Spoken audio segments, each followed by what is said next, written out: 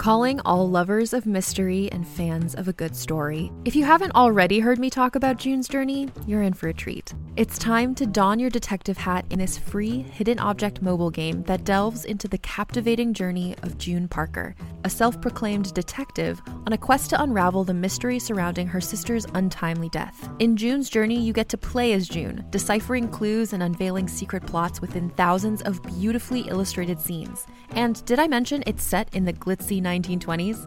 New chapters are added weekly, so you will never run out of new thrills to uncover, and you can also personalize and decorate your very own Orchid Island where the story takes place.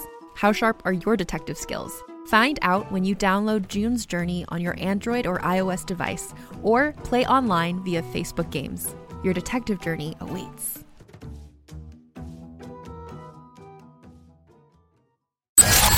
Spanning the nerd world and feeding your fandom. It's time for the Down and Nerdy podcast.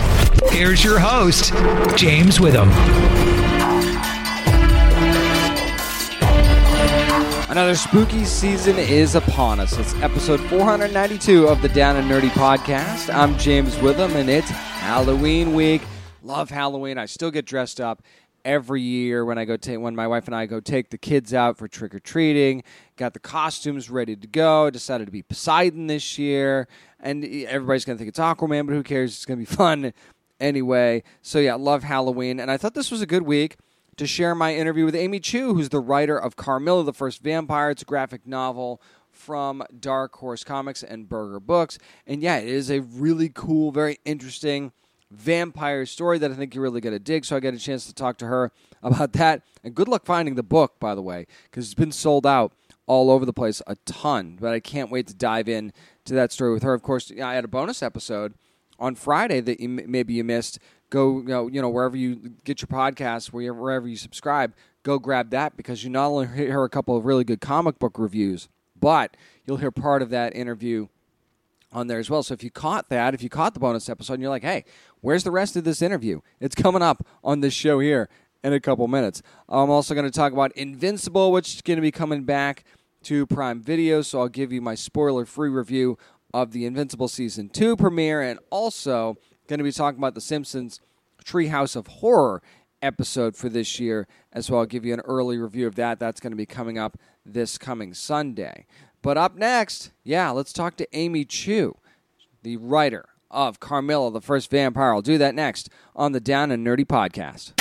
This is Arvind Ethan David, executive producer of Dirk Gently's Holistic Detective Agency, and you're listening to the Down and Nerdy podcast. Comic-Con 2023. You know where I'm at right now? I'm at the cozy setting of the Dark Horse booth in the media room here, which is, it's a pretty sweet spread. Just going to tell you right now, set the tone for you. But you know what I've got sitting in front of me? I've got Carmilla, the First Vampire graphic novel. It started out at Comixology, now at Dark Horse and Burger Books. And let me tell you, the writer, a name you should recognize, Amy Chu. Amy, how you doing today? I'm great. How are you? Doing so well. And I re-familiarized myself with the story recently, Amy, because I read it, back in 2022 when it first came out. And when I heard you were going to be here, I was like, I need to read that again and make sure. I'm so glad I did. So anybody that might not be familiar with it, though, tell them a little bit about Carmilla. Oh, so Carmilla is a retelling of the original, I guess what we call public domain now, Carmilla, who preceded Dracula by 26 years. So this is a very old story. Female vampire, obviously, who, does the vampire thing with let's just say she's the first female vampire, but also very much a queer vampire. Talk about setting this in New York a little bit. Part of me feels like this is like the perfect setting to like hide in plain sight sort of thing. So did it feel like, was that one of the reasons you chose New York? Yeah, so literally, like I was thinking, first of all, I'm like, wow, this is such an interesting story. And if you read the original, which you should, because it's a good read, even though it's like 19th century. It's a lot. It's a lot, but it's a good tell until the end where you're like, really? That's how you're going to end it? So let's just say, as vampires do, if I were Carmilla, what would I be doing? I would not be hanging around Europe, who's basically hostile to my presence, right? Around, let's say, the turn of the 19th century, 20th century, the beginning of the 20th century. If I were Carmilla, I would go to, the U.S. where things are happening, right? Industrial Revolution and everything. And where would I go? I would go to New York. So this is really a story of her basically uprooting, as one does, right? Especially if you have money. If you're an old European money vampire, this is what I would do. Literally, I would go to New York. And so that's how the story sort of started taking on that of like, what would she do? And as one does, right, where would she feed and hunt, etc. So that's really the genesis of this story.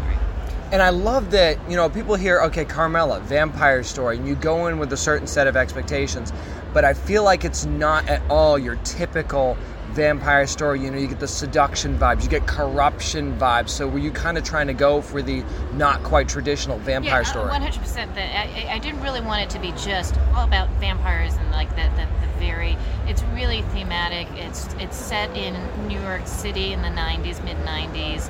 So there's a lot of things I want to play with. The main protagonist is a social worker who understands figures out that there's a pattern of mysterious deaths going on, and that's really what I want, because that's really in real life. People forget that there are homeless teens out there, LGBTQ, basically, who disappear, and nobody cares. And so I was taking something that was real world and trying to have. Of course, there's a supernatural theme here, but that's really not necessarily the point of the story. So you're absolutely right. I wasn't trying to do, here's a vampire world, and here's the lore, and here's the, right? There are plenty of other things you can read that will satiate that. This is really about, hopefully, a little bit of more psychological horror, and honestly, it's also set in a time of a grittier New York. Let's not forget this is the Berger Books imprint, and Karen Berger, who founded Vertigo. Let's just say this is the most Vertigo thing I've ever written. Yes, it is. And I like to think that this is the most Vertigo thing that the Berger Books has put out so far. No doubt about that. You also get to add some really cool cultural aspects into this as well. I think it's really neat because you said it during Lunar New Year. Athena is an Asian American woman. So talk about being able to mix in those cultural aspects as well. Sure. Actually, that wasn't in the original pitch, but it was very much, again, New York City. And if some of you out there remember this, right? In the mid-90s, things are a little definitely grittier. Not as bad as the 70s, right? But Chinatown was also a little bit different at that time, and it just seemed like a good place to sit. And then I am Chinese American myself, so some of that started coming out. I'm like, let me start weaving in some of that lore as well. So there's a little bit of Chinese American history in there, but because also the pattern of death is around Chinatown. So there is a New York City Chinatown story in there, and there is also the story of gentrification, which happens in a lot of the neighborhoods, but particularly in Chinatown. So I wanted to get that. The best stories I think have to have multiple layers, and that was very important for me to get it in there. I love that you bring family into this too. This is obviously not the first story you've brought the family aspect into. So talk about the relationship between Athena and her grandpa for a minute, because I just loved that dynamic between the two of them. Yeah, you're right. I had to think about it. It's like, yeah, I guess I do that a lot.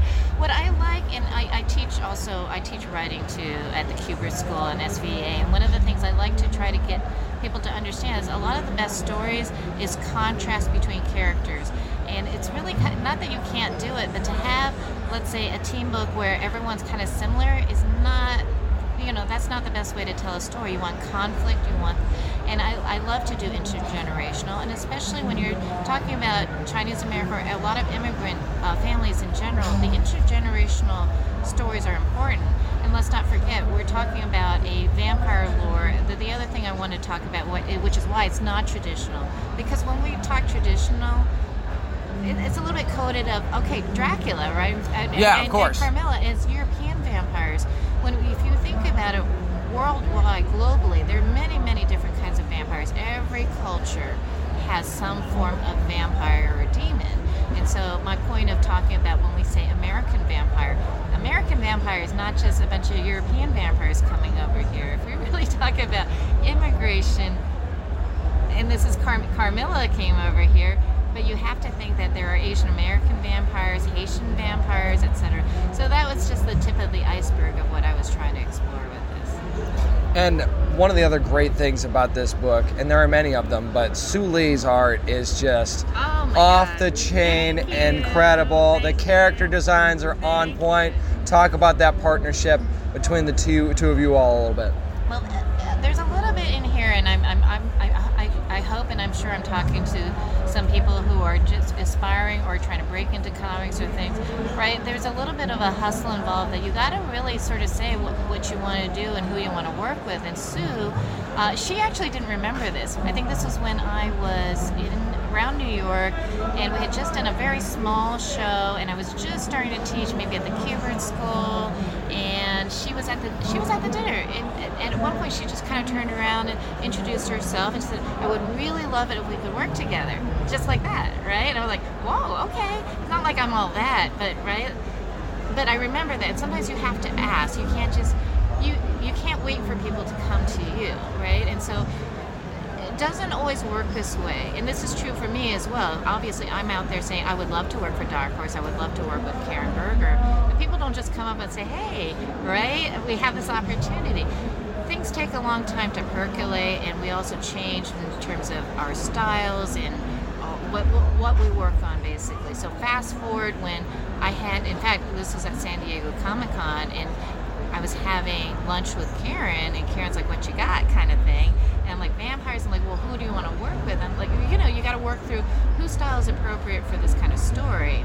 And I was like, it'd be interesting. Obviously, I don't have full say over these things, but let me show Karen Sue's work, right? Because what we're looking for, the art style has to match the tone of the book. And there are plenty of artists who are like, "Oh, I can draw everything," but still, just like I can write anything, I still have a particular voice. And so there's a little bit of a gamble in terms of, right, how is this going to all work out? But that's the nature of the business, that it's a collaboration. And Sue just knocked it out of the park, right? She's done other things before. I'm talking like, "Hey, Sue, I'm glad it worked out," right? It just worked out really wonderfully. But it doesn't always work because there's a lot of people out there, a lot of writers, a lot of artists, and we kind of have to know that this is the kind of thing you want to do, and that you do want to work. I don't presume everyone wants to work with me, for one thing, right? Why not, Amy? I'm actually really easy to work with. I'm just saying, I'm not like... You're delightful, come on. Thank you. I try to be, right? So that's really how it happened. Talk about the journey for this book a little bit, though, because correct me if I'm wrong, this started out digital. No, is that right? Well, no, it didn't start out digital. It didn't start out digital. It is. It started out. The thing that threw it was supposed to be a mini, with the regular single issues, but then COVID came along. That's what it. Okay, yeah, there we go. That's what happened. I don't believe that it was ever like, let's do digital first, because I don't know the thinking behind that per se, but it was more like maybe we should just go straight to trade, because single issues, it's having a hard time. And what if we just go, because and if you read it, it's 4 chapters, really. Oh, it definitely is, yeah. And that's how I like to write, to be honest. Let's just do it like that. So you can think about it. Certainly, you can read it as if it came out single issues, because that's how I tend to write. But it is really the goodness. And I was a little nervous too, because I'm like, going straight to trade, there's no test. If you go to floppy first, single issues, at least you have an idea how do people react to it. So there's a little bit of like, whoa, going straight to trade. I hope people like it. So this is the only spoiler we're going to talk about here. So I'm going to give the spoiler warning because I really wanted to get your opinion on this.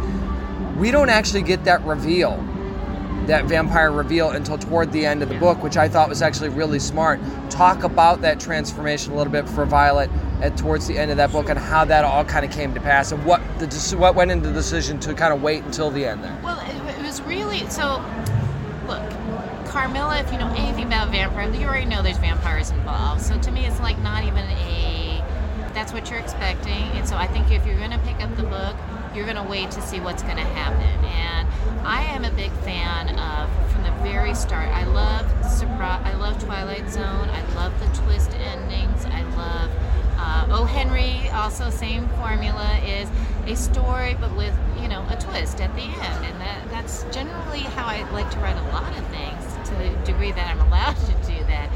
So doing that, though, requires a lot of work. I did the same thing with Poison Ivy's Cycle of Life and Death.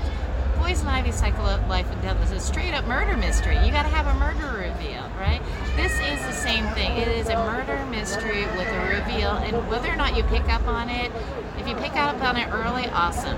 If you don't, right, you want to see how it plays out, but you don't really know right? I try to throw in a bunch of little red herrings and hooks and whatever.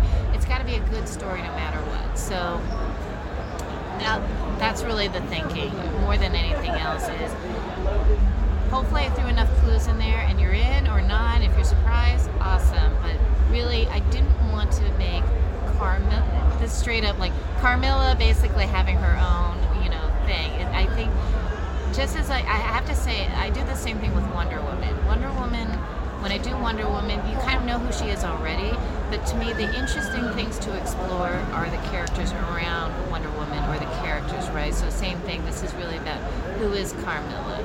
And hopefully people find that a little bit more spooky in a way, that you have to discover who she is now. And the other thinking also, honestly, is that there are still a lot of people who don't even know who Carmilla is. Very true. So I didn't really want to say, okay, as I teach a lot of students, I'm like, let's get to it. First couple of pages, let's introduce everybody. This is deliberately like, let's wait and start understanding who is she really, right? Before I let you go, Amy, I get to the end of this thing, right? And I think Athena's story doesn't feel over. So could there be plans for me to maybe do a second chapter? Well, I don't think I'm allowed to say anything about this quite yet, but let's just put it this way. The book is sold out everywhere. In fact, even at the signing, they gave me the last one. It's sold out. I just tried to order it from Penguin Random House, and it's back ordered. So, right? My eyebrows are going up for those who can't see. There is a lot of room to explore, and I did sort of deliberately. When I pitched it, Karen just said, let's just do one book. And I'm like, well, let's just write it so that if it goes further, it goes further. So Karen said, let's do one book, and Amy said, well, let's just see how it goes. Well, every story and everything I write, it's like, people watch TV. It's like you never just kill off everybody. This is true. Right? Although I did kill off a lot of people. That there's room to explore, especially lore, because the other thing, I don't know if people realize, it's like, I'm not like Jared, I'm not allowed to just write whatever I want for infinite, you're given a page count, and there's only so much I can fit in that page count. So hopefully people feel like there is a second story that may be something I'm working on, maybe right now at this show. And so that means you need to get Carmilla the First Vampire, if you can, from Dark Horse and Burger Books, because we want to support this, getting a second chapter for sure. Amy Chu, thank you so much for your time today. I appreciate it. This was lovely. Thank you so much. Okay, so I tried to get her to tell me that there was going to be more to this story, but, Amy was a little bit coy there. She wasn't about to reveal everything that's going to be coming up for this, but I kind of feel like we're going to get more Carmilla, and when you read this book and you understand how interesting a story this really, really is, I went in with one set of expectations and came out completely floored with what they were able to do with the story, what Amy crafted here, and the way it was modernized, but also made it completely make sense. And there were a couple of big left turns in this story that were really, really fun to be a part of. So if you can find it somewhere, make sure you're reading Carmilla, the First Vampire, from Dark Horse Comics and Burger Books. And fingers crossed, we get more of this thing. I haven't seen any announcements yet. Hopefully one's going to be coming soon that we're going to be getting more Carmilla, but super, super excited for what could be possible for the story going forward. And, even if this is a one-off, it's a damn good one and perfect for the Halloween season that we're in right now. So, yeah, a really, really good story. Carmilla, the First Vampire. Make sure you get your hands on yours if you're able. Thanks to Amy Chu for joining me at Comic-Con and chatting about Carmilla, the First Vampire. Up next, how about we talk about Invincible? It's almost back on Prime Video. Got an early chance to see the Season 2 premiere, and I'll talk about it next on the Down and Nerdy Podcast. This week, the Down and Nerdy Podcast is brought to you by Claritin D. And 'tis the season to breathe pollen. Yeah, I've been spending a lot more time outside with the kids recently, and yeah, I can tell those allergies are definitely acting up. I feel stuffy, I feel sluggish, the eyes are starting to water a little bit more. That's why I'm turning to Claritin D. Look, it's definitely helped me relieve my symptoms. It seems to work really, really fast for me as well. It's designed for serious allergy sufferers. Claritin D has 2 powerful ingredients in just one pill that relieve your allergy symptoms and decongestion in your nose so you can breathe better. And hey, I'm noticing a lot of that right now. As a matter of fact, I'm looking forward to be able to enjoy much more outdoor time this spring and summer. A lot of that has to do with Claritin D.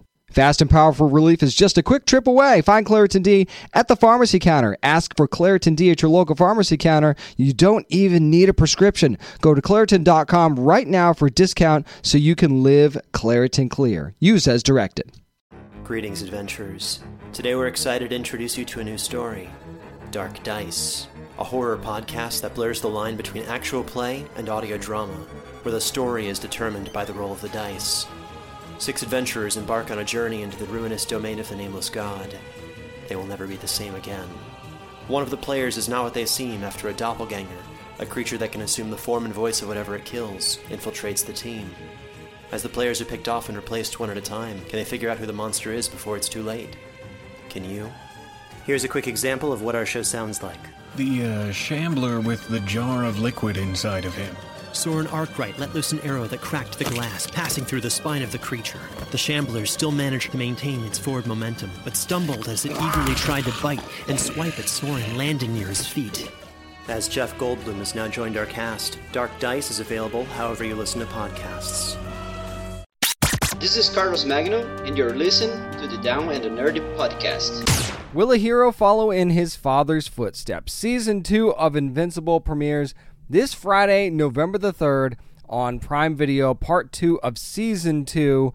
That is when it hits. I wanted to give you a spoiler-free review of what I got a chance to see a little bit early. And right away we see, and a lot of what you see in the trailer is kind of what we see right away. You sort of see the aftermath of what happens after the showdown between Mark and his dad, between Invincible and Omni-Man, where he lays it out, tells him where he's really from, why he's really on Earth, what he's really doing. And it's the whole, Darth Vader and Luke Skywalker thing, but with more bloods in a certain way. And we see we sort of get to see the aftermath of what happens right after Omni-Man leaves Mark in that battered state. But in the very beginning of the episode, we get a little bit of a different tone. Now, some of this is not going to be, actually none of this is going to be spoilers, but what you see in the trailer is, yes, there's multiple dimensions that are now at play here. And you see a new villain who is kind of a part of that whole multi-dimensional storyline, which makes a huge impact on what you see in the trailer. You just don't know it yet because you haven't actually watched the episodes. But everything will be explained for you right away, actually. You'll get to see something really, really quickly and kind of get an idea of where the season's going to go. But this is the very beginning of this season. A lot of it is about Mark, what he wants to do, who he wants to be, what he wants to do going forward, and just his family as well, because you have to remember what happened with Debbie as well, his mom, where she's basically just thrown away like trash when Omni-Man says that she was more of like a pet, which that sucks. So you get to see her sort of dealing with her side of things as well, and we get to see, Mark and Amber's relationship. Where is that going? And, what does Mark's future really look like? Is it as a superhero? Is it focusing on his education? Things like that. We get to see a lot of these different things come at play here. And we also get to see something about his relationship with Cecil as well, which you can imagine after what happened in season 1, what that's like, and where Cecil's head is at as well. And you get an early kind of idea of what that is. And you see a lot of the team that's back. You get to see Rexplode, you get to see Robot, you get to see Duplicate, Adam Eve is going to be a part of things as well, Monster Girl. So yeah, you get to see all of the principal players that you knew and loved from the first season, but a little bit different. And there's a certain character that might have a little bit of trust issues, and that will definitely be playing a role, especially in the early part of this season. So what you do is you get to have a little bit of a different story, and we get more of a focus on Mark this time than we kind of did last season, because last season I feel like was a lot about Mark and his dad. Now we get to see more of just Mark and where his story is going to go, and a new villain that he has to deal with, and there's a reason why he has to deal with this particular villain, not just, to stop the person because they're a villain. That's pretty obvious. There's more to it than that.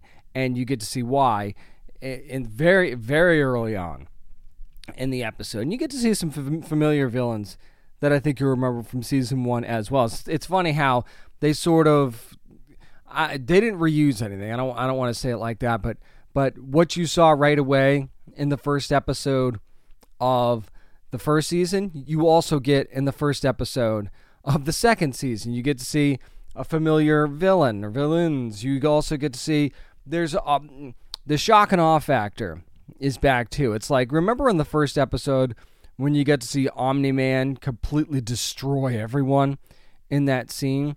Well, you get something just as shocking but in a different way in this second episode, in the first episode of this second season. So that's the one thing that this show has done the best, I think, is that it grabs you right away. It doesn't reveal everything, but it sure as hell doesn't wait to make a huge impact right away. And it makes you care about these characters. Like Mark is a character that I'm fully invested in at this point, and in him and Amber, I want to see them make it. I want to see that everything go well for them. But I also I'm very interested in Cecil's mindset. Like I said, we get a little bit of a peek into that as well, because Cecil's got a lot of responsibility in front of him as well. You think that the world's on the way the world is on the shoulders of Mark. Cecil, there's a lot of sneaky pressure on him as well, and he's got some very, very important decisions to make as you head into this second season. And all you needed to do was watch the first season to know that. But now just think about how much of an impact that's going to make on this season based just on last season without even having to watch an episode of this thing. We also get to see a new hero introduced into the mix, so that should make things pretty interesting. But yeah, this season you can just tell from the early going that this is going to be a major season of this show. The character designs are just as good. The one thing I love about this show too is it doesn't try too hard. It's not afraid to stick to its story, know that it has a good story, know that it has good characters and good actors that are involved as well. Just Steven Yeun as Mark Grayson was perfect from the start and only gets better in this season, quite frankly. Gillian Jacobs back as Adam Eve, and just Zachary Quinto as Robot. Everybody was cast so well, and it feels like the show hasn't been gone for as long as it has. I know it feels like forever since we've had new episodes of Invincible, and now that it's back, it not only was it totally worth the wait, but at the same time, it feels like you never left. You just slip right in to this season, and it's just such a smooth transition into season number 2. So you get just enough new, but you also get just enough of the stuff that you loved from the first season as well. So it's a really good balance, and I think that separating things a little bit, especially in the early going, was really smart. But they also always focus on the bigger picture, because there's always going to be that Omni-Man and Invincible story lingering in the background. And you saw in the trailer, he's like, I want to be like my dad. Is that what's actually going to happen? Imagine what kind of pressure that's like as well, especially once you find out who your dad really is. So season 2 of Invincible is something that I know you've been dying to see, and you are not going to be disappointed when you do. I can tell you that right now. That's going to do it for my spoiler-free review of season 2, part 1 anyway, of Invincible. Up next, since it's the Halloween season, how can I not talk about the new episode of The Simpsons Treehouse of Horror? I'll give you my spoiler-free review of that one as well, next on the Down and Nerdy Podcast. Hi, this is Martin Garrow, creator and executive producer of Blind Spot, and you're listening to the Down and Nerdy Podcast. It's a Halloween tradition over 30-plus years old. The Simpsons Treehouse of Horror number 34, can you believe it? Going to be this Sunday, November the 5th, on Fox. I know, I wish it was a little bit closer to Halloween Day. I wish they'd have done it this past weekend, but scheduling and all that stuff sometimes just doesn't work out. So we got to do it this Sunday, so make sure you're staying in the Halloween spirit. Until then, going to give you my spoiler-free review of this thing. And I love the fact that we get classic Simpsons stuff, but they also update it, as they often do. There's a really funny skit about NFTs on here I say skit. It's part of the episode. That's not really the right way to say it, but one of the episodes has to do with NFTs. But then you've also got like this crime noir vibe that is for one of them as well. And then I got some vibes from Seven as well, the movie with Brad Pitt, Morgan Freeman. Yeah, I got a little winks and nods there. And there's also winks and nods to.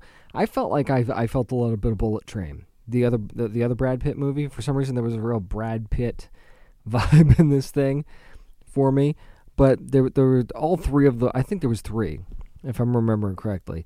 All three of the parts of the episode were really fun for me. Actually, I don't know if I had a favorite necessarily, although there was one that has a callback to a classic Simpsons episode. And yes, you'll know exactly what episode it is when it pops up. Actually, part of the episode is in this episode. It's like at the very beginning, and it sets everything up for the Treehouse of Horror episode to come, and it makes sense, and everything ties in, and it's really, really neat. So I think that probably is my favorite, only because it deals with one of my favorite Simpsons characters that's not in the main cast, and a voice that I don't hear often enough on The Simpsons. But if you use something too much, you wear it out, right? And The Simpsons has also done a very good job with that. They know when to use which talent and how often. They don't want to overdo it too much. So the NFT one was really fun because, NFTs drive me crazy. And I don't talk about them on the show for a reason. But The Simpsons, bravo to you for exactly what you did with NFTs, and I think that it describes it. I think it describes it quite well.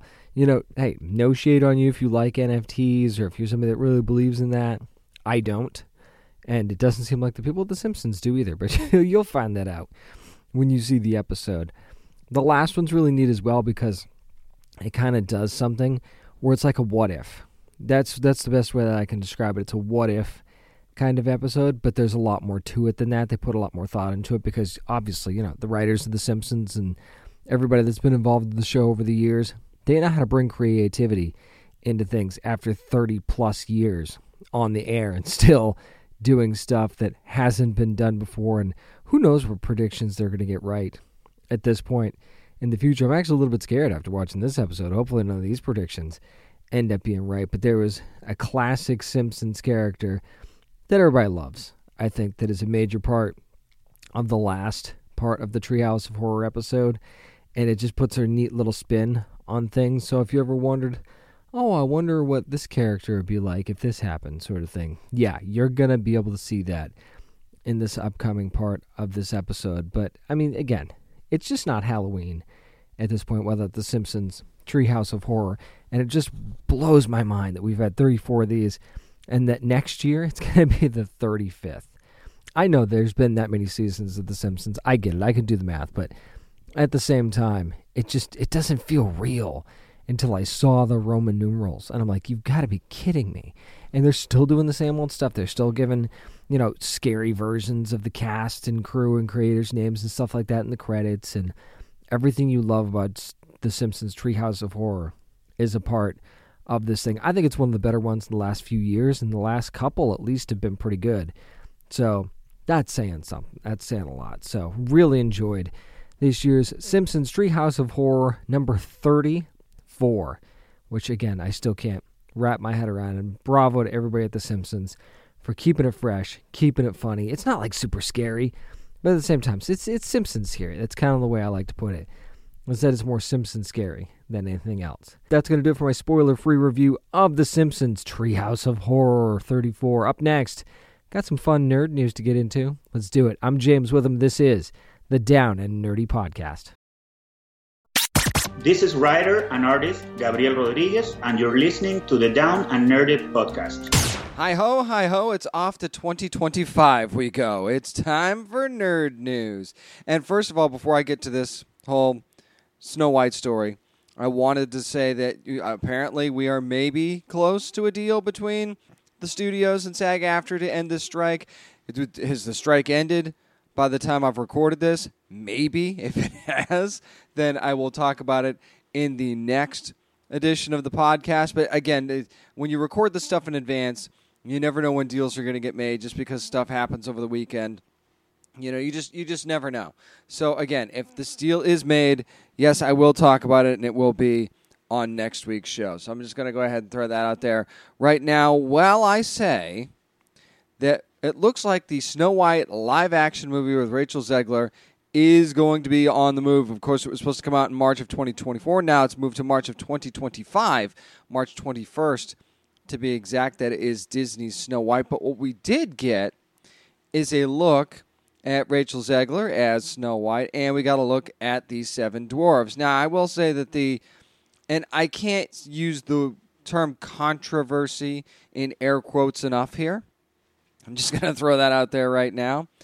The controversy was, oh, well, what are the dwarves going to look like? And people were upset about that. And, of course, people were upset about Rachel Zegler's Snow White for stupid reasons. And let's just not talk about that. But what I will say is that our first look at the dwarves, I think, was actually more telling than the first look at Snow White. Because, let's face it, if you look at the look of Snow White, costuming, perfect.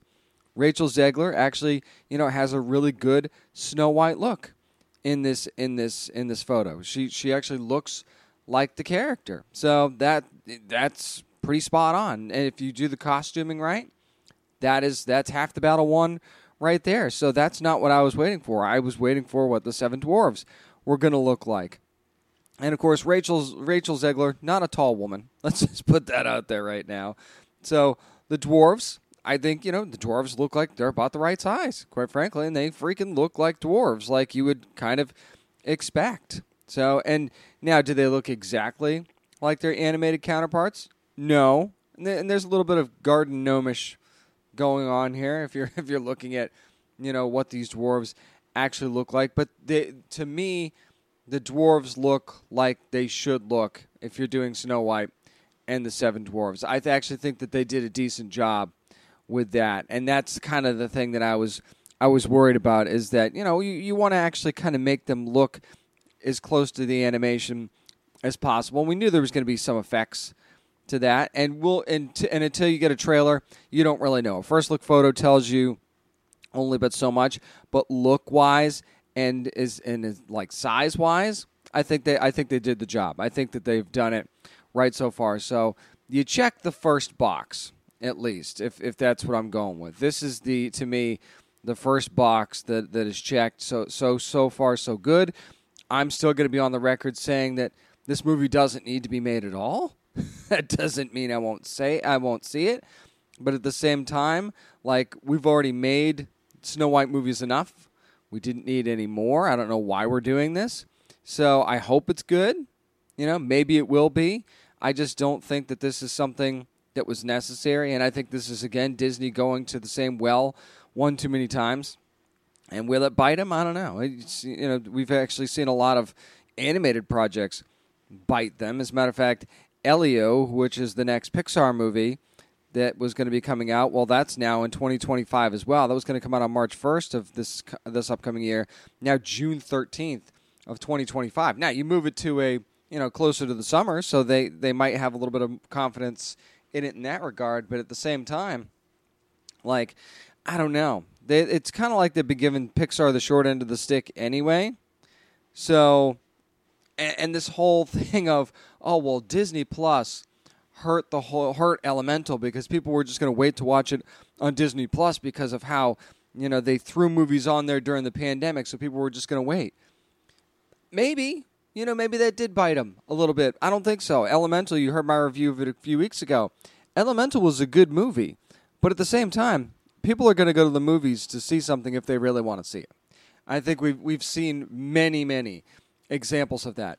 And it's Disney's saying stuff like this to me just is their unwillingness to admit their poor marketing strategies, which is what they've had. They've had very, very poor marketing strategies recently, especially when it comes to Pixar films. And Elemental was probably one of the best Pixar films in a long, long time as well. So, look, you can blame whatever you want on that, and I'm sure that they'll find a way to make excuses if Snow White doesn't succeed or Elio doesn't succeed. But guess what? They're going to keep making these things, and we're going to keep either loving them or criticizing them one way or the other. So, yeah, that's just how it's going to go. But, again, Snow White, we'll see. Okay, but the whole complaining for ridiculous reasons, that I really wish that would stop. And some people are just never going to be satisfied with this movie regardless. Don't go see it. But the review bombing's going to come, and the stupid stuff that always happens is going to come, so we're just going to have to wait and see on that. Daredevil, the Born Again, or maybe it's not going to be called Born Again now, has a new showrunner and new directors. This according to The Hollywood Reporter. Of course, they kind of canned everybody a week or two ago. But now we have Dario Scardapan. I can't remember how to pronounce that. I mean, Tom Clancy's Jack Ryan is on the resume. This is somebody who did The Punisher as well. Yes, the Netflix version of The Punisher. That's the new showrunner for Daredevil. So, and then you've got Justin Benson and Aaron Moorhead that are going to be co-directing as well. And, of course, they just directed episodes of Season 2 of Loki. So this is a creative team that really, to me, if you're looking at this and what they had and what they were talking about, the tone being a little bit of a lighter tone and things like that, and having kind of a different tenor to this, to me, what you're doing here creatively tells me there's a tonal shift in this show. Especially if you hire somebody as your showrunner that worked on Jack Ryan and The Punisher. Yeah, I mean, there's some comic relief in Tom Clancy's Jack Ryan. There is. Most of that's because of John Krasinski and Wendell Pierce. Wendell Pierce, yeah, I think that's his name. So that's part of it. All right, you have to keep that in mind, that characters and the actors portraying them are very much a reason for that. But at the same time, and certainly the first Daredevil series had plenty of comic relief with Foggy, and even Matt could be funny at times. But to me, when you hire a guy or when you hire someone that has worked on Daredevil, we worked on Jack Ryan and worked on The Punisher, you're telling me that, okay, we've decided that we want to go a different direction with this thing. And maybe this is one of those things where they have decided that the fans were maybe right. Maybe this is them listening to the fans and the backlash from She-Hulk. Maybe that had a little bit to do with it.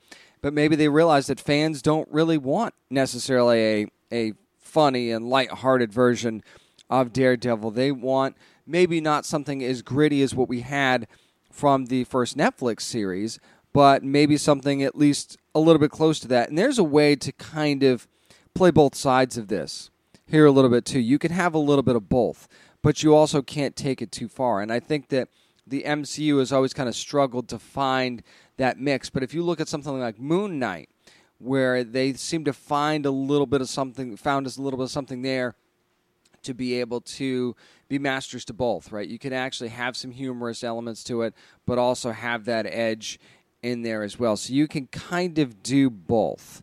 And I think that that's what they're going to ultimately end up shooting for here. Whether or not they're going to succeed in doing so, no idea. Only time will tell. But I do think that this is a good step in the right direction, because I think if they were going to go a similar route that they did to She-Hulk, that would not have worked at all. I think fans would have hated it. I don't know if we're still going to get the yellow Daredevil suit or not. I don't think the suit matters as much. I think that fans kind of want to see that yellow suit anyway a little bit. But at the same time, like I'm glad that it seems like creatively they've shifted. Maybe they've thought some things through and decided, okay, yeah, we're going to go a different route with this thing and, kind of see what happens. This one, I wasn't going to talk about this, but because it's not a sure thing, obviously. But this is one of my favorite games of all time, so I decided I was going to talk about it anyway.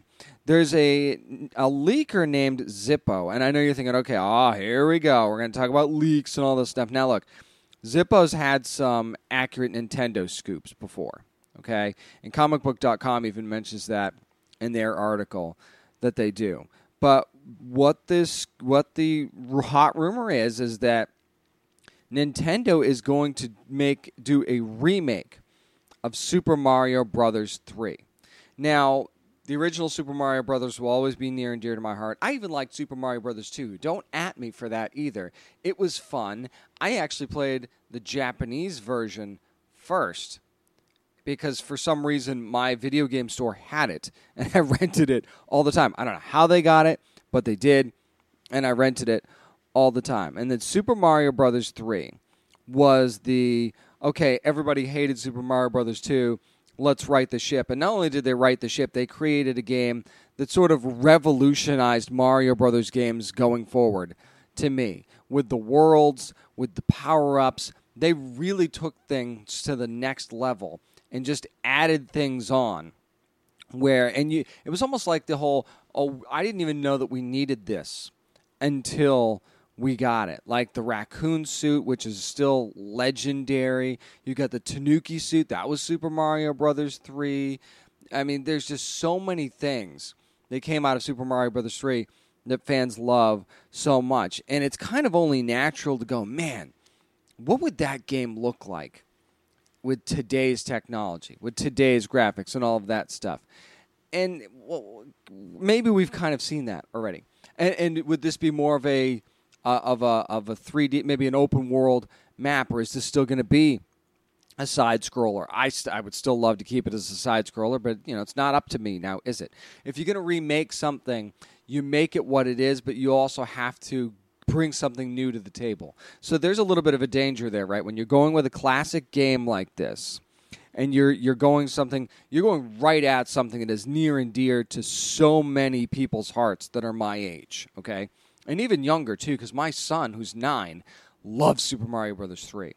Loves playing it. Now, he loves the new versions of Mario as well, but, as a dad, I felt it was my responsibility to, keep things old school a little bit, have him play some of the older versions. So he got to play Super Mario Brothers, Super Mario 2, Super Mario 3, Super Mario World. So I did all of that to make sure that he played the classics as well, and he loves them. But if you're going to do this, you're going to have to really be careful that you don't take things too far and make a brand new game. Now, I actually think that Super Mario Bros. Wonder, which I've yet to play, looks phenomenal. It looks really, really cool, and you want to talk about taking things in a different direction. That game looks like it's really going to be something cool, and like a cool and different, wacky version of the Mario that we already know and love. If you could take this game and tweak it. And we've seen some of this stuff with like Super Mario Brothers U for Switch and some other games, stuff like that, where they've taken elements that have clearly come from Super Mario Brothers 3 and characters as well and taken it to a different level. So how do you take Super Mario Brothers 3 to a different level with being more on the ships and things like that? Maybe you do something a little bit different with that. Maybe you change the levels up a little bit. I feel like Super Mario Brothers U was the closest thing so far to Super Mario Brothers 3 that we've had. So I'm not saying I already feel like we've gotten the remake, but they got so close with that one that I don't know what we're gaining from a remake of Super Mario Brothers 3. But would I play it? Hell yeah, I'd play it. I would love to see what that would look like. But at the same time, again, is this something that we need? Well, Nintendo knows that every time they bring Mario out, they're going to print money. So, are they going to add the ability to have new characters with this? I don't know. To me, this is a wait-and-see type situation. And if it gets announced, it gets announced. If it doesn't, it doesn't. And it's probably not something we'd see for at least another 2+ years anyway, unless they've already been working on it behind the scenes. But we'll have to see what happens with this. Amazon Prime Video, and I know they hate it when you call it that, but it is Prime Video, and it is from Amazon, so there you go. The premiere date of the Fallout TV series has finally been revealed. It's going to be coming out on April the 12th of 2024, which, hey, that's going to coincide with Fallout Day, so that makes a lot of sense. And we get a little bit of a teaser, and you get to see Pip-Boy, and you get to see some of the other stuff from Fallout games a little bit. And here's the deal. You kind of don't know what this is going to be yet, do you? You really don't. I mean, here's the synopsis in case you don't know. Set in a future post-apocalyptic Los Angeles and world of Fallout, the series is an original story based on Fallout that will be part of the canon of the games, and that is from the official synopsis, okay? So this is something that is going to be canon in the games as well, and yeah, there's always a little bit of a danger when it comes to that. Now, Fallout, wildly popular. That is not up for debate. But what we've seen with recent releases of Fallout is fans getting a little bit more grumpy and saying, you know what, I don't know. This is not something fans haven't exactly been digging some of the newer updates on Fallout, or maybe they were rushed or something like that. But here's the deal. This one you don't have to worry about in that regard because, you're not going to have something that's buggy or anything like that, right? You're going to have a completed show. So you don't have to worry about a game with a bunch of bugs. Now, what's the story going to be? We don't really get much of a clue on that.